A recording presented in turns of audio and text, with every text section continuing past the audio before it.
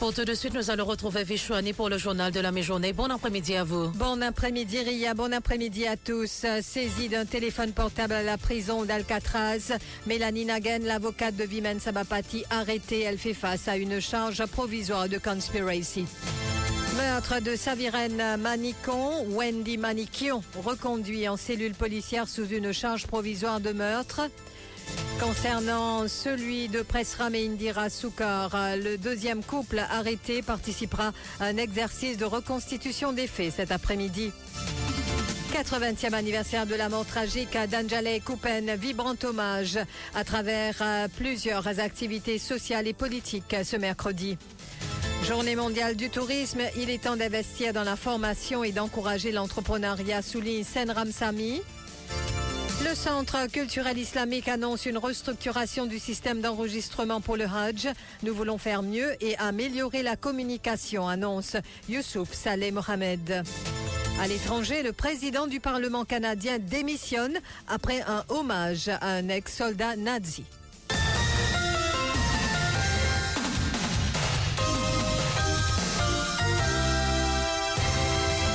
Saisie d'un téléphone portable à la prison d'Alcatraz, Mélanie Nagen, l'avocate de Vimen Sabapati, a été arrêtée. Elle fait face à une charge provisoire de conspiracy. Rappelons que lundi dernier, 3 mois après la découverte d'un téléphone portable près de la cellule de Vimen Sabapati à la prison d'Alcatraz, son épouse Dorothée Sabapati avait été arrêtée. Et ce mercredi, c'est au tour de l'avocate de Vimen Sabapati, Mélanie Nagen, d'être placée en état d'arrestation. Selon la police, une charge provisoire de complot pèse sur elle. L'avocate comparaîtra en cour de Port-Louis cet après-midi. Et concernant le meurtre de Saviren Manicon, Wendy Manikion, reconduit en cellule policière sous une charge provisoire de meurtre après avoir été arrêté hier par une équipe de la CID sous la supervision du DASP Raoult. Wendy Manikion a comparu devant la cour de Curpip ce matin. Il a été inculpé provisoirement de meurtre et reconduit en cellule policière. Il comparaîtra de nouveau en cour de Curpip le 4 octobre prochain. Rappelons que le corps de la victime, Saviren Manicon, avait été retrouvé sur un arrêt d'autobus à Wooton le lundi 25 septembre. Et meurtre du couple Soukar, un deuxième couple arrêté et traduit devant le tribunal de Curpip aujourd'hui. En effet, le double meurtre de Presram et Indira Soukar connaît un nouveau développement. Un deuxième couple a été arrêté par les limiers de la CID de Vakwa, Sandrine Rarbron, âgée de 30 ans, et son compagnon Mohamed Nassia Bukreden, lui âgé de 27 ans, ont été interceptés par la policière. Ils sont accusés d'avoir participé au vol chez le couple Soukar. La police a objecté à leur libération sous caution. Je vous rappelle qu'ils comparaissent de nouveau devant le tribunal de Curpip le 4 octobre. Une voiture a également été saisie dans le cadre de cette affaire. Et puis le nouveau couple, le couple qui vient d'être arrêté, participera à un exercice de reconstitution des faits au domicile des Soukar aujourd'hui.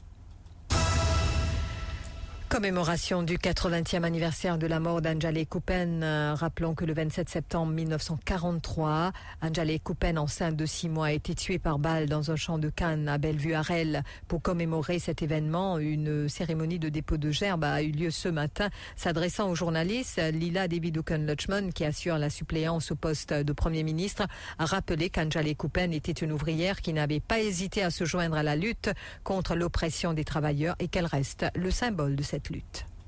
Pour tout le monde, c'est une femme laboureuse qui fait le travail, qui a fait hésiter pour les rendre dans la lutte contre l'oppression des travailleurs, de l'avant. Et le pays, dans une situation assez difficile, mais on connaît qu'il finit toujours reconnaître cette contribution qu'il fait. Il y a beaucoup de madame qui font le travail dans le champ de canne, qui contribuent au développement de notre pays, dans l'industrie sucrière aussi.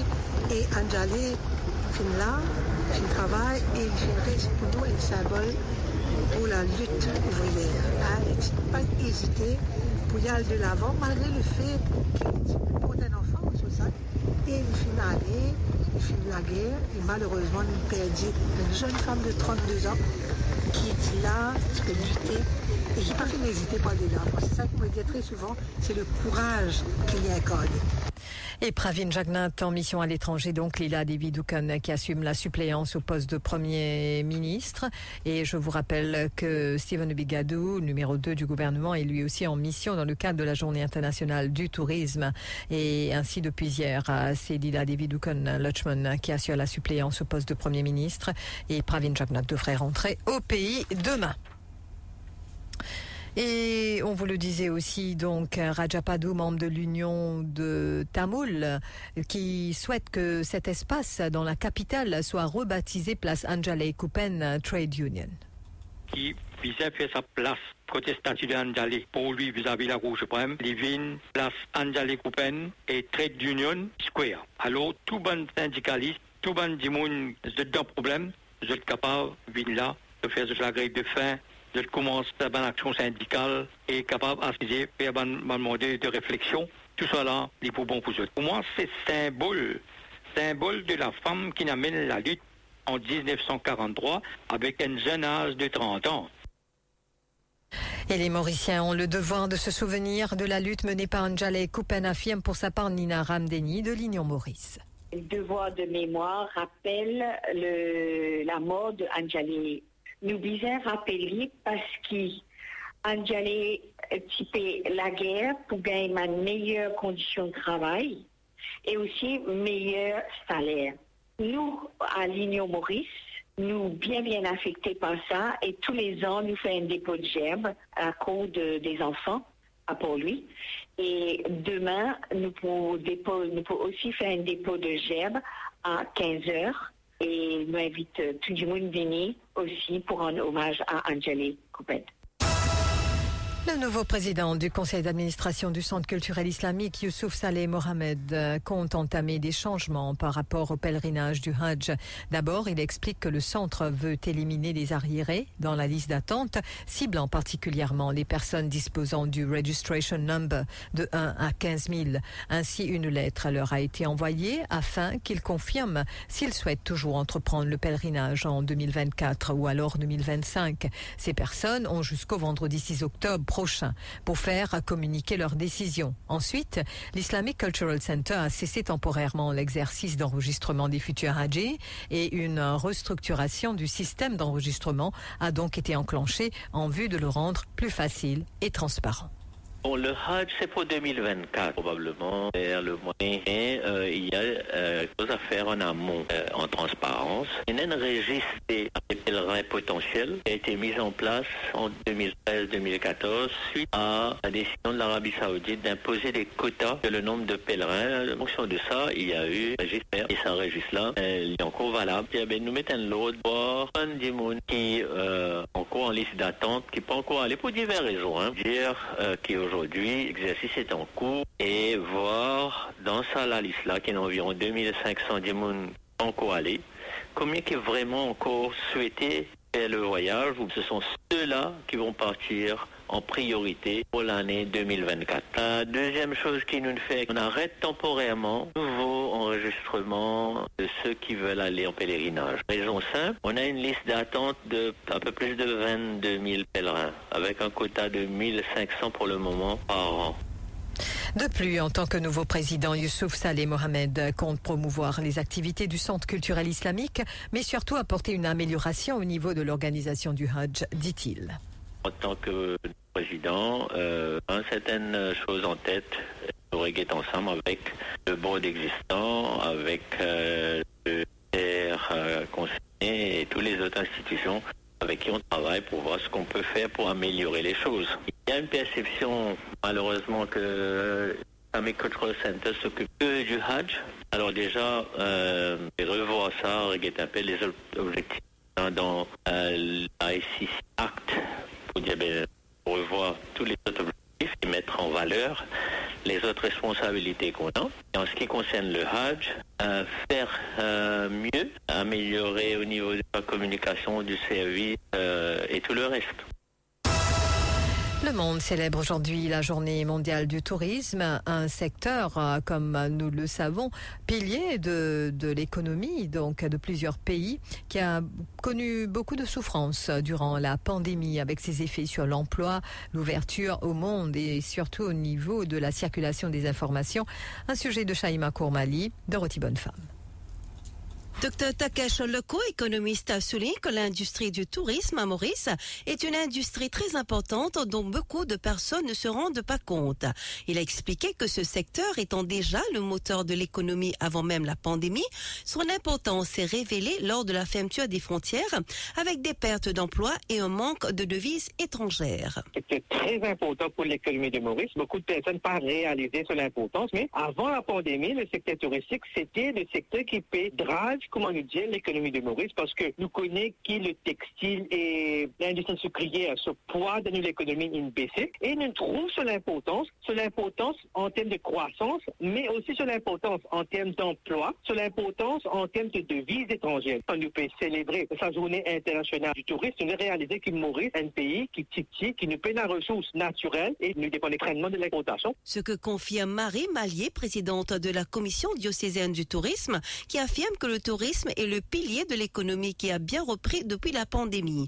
Cependant, elle déplore que cette industrie connaisse actuellement une énorme pénurie de main-d'œuvre qui, de surcroît, n'attire pas les jeunes. Le tourisme est un secteur extrêmement important pour Maurice, c'est un pilier de l'économie de Maurice. Par contre, alors, ce qu'il nous remarque, c'est très paradoxal, c'est qu'il y a un engouement pour le tourisme, c'est-à-dire qu'il y a beaucoup de touristes venus depuis le début de l'année, donc une belle reprise. Par contre, nous devons trouver qu'il y a des jeunes surtout, et un désintéressement des jeunes pour le secteur, pour travailler dans le secteur du tourisme. Vous pensez qu'il est à cause Covid. Déjà, ça fait un effet post-Covid. Le tourisme est fragile et le salaire peut-être déjà revoir, les conditions de travail. Et aujourd'hui, nous pouvons souffrir d'un problème de main-d'œuvre dans le tourisme. Sen Ramsamy, le directeur général de Tourism Business Intelligence, explique que le tourisme est un pilier de l'économie, mais que nous ne devons pas nous focaliser sur le nombre de touristes qui visitent, mais plutôt investir dans la formation ainsi que dans l'entrepreneuriat pour assurer la pérennité de l'industrie. Bien pourtant, il est temps d'investir dans la formation, d'autant plus qu'il y a un manque de main-d'œuvre locale à Maurice. Nous encourageons davantage l'entrepreneuriat dans le tourisme et surtout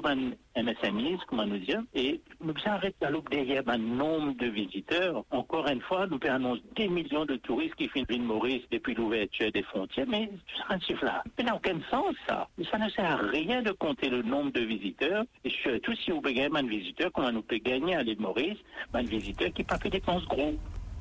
Et puis ne ratez pas notre Hot Talk sur Top FM cet après-midi, 5 années après la publication du rapport Lam Changlin. Le fléau de la drogue fait toujours ravage à Maurice. Pour en discuter, Harish Chandan Singh reçoit sur le plateau de Hot Talk Sam Laughton, ex-assesseur de la commission d'enquête sur la drogue, et le docteur Vinod Ramkusal Singh, un psychiatre, ainsi que l'ancien consultant de l'hôpital Brown Séquard, et aussi José Achoun, ancien responsable du centre d'accueil de Terre Rouge. Top FM, top on news. First on breaking news. Top FM, Mauritius. Fréquence Top FM dans le nord et le sud 106.0, l'est et l'ouest 105.7 et le centre 104.4. Give us 3 minutes and we'll give you the world.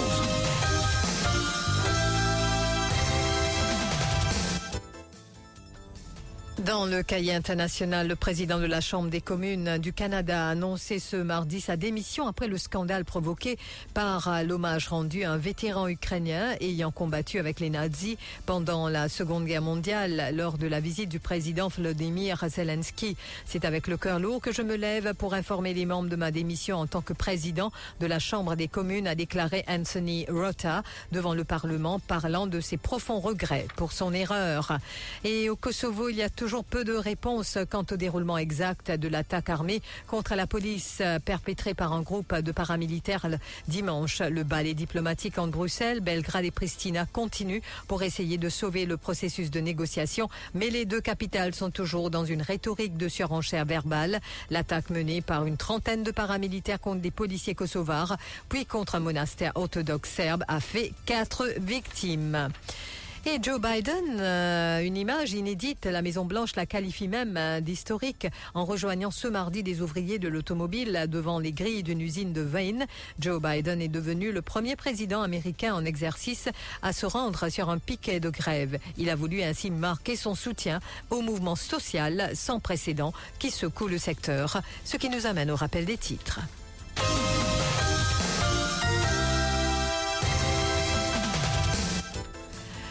Saisie d'un téléphone portable à la prison d'Alcatraz, Mélanie Nagen, l'avocate de Vimen Sabapati, arrêtée. Elle fait face à une charge provisoire de conspiracy. Meurtre de Saviren Manicon, Wendy Manikion, reconduit en cellule policière sous une charge provisoire de meurtre. Ceux de Presram et Indira Soukar, le deuxième couple arrêté, participera à un exercice de reconstitution des faits cet après-midi. 80e anniversaire de la mort tragique d'Anjali Kupen, un vibrant hommage à travers plusieurs activités sociales et politiques ce mercredi.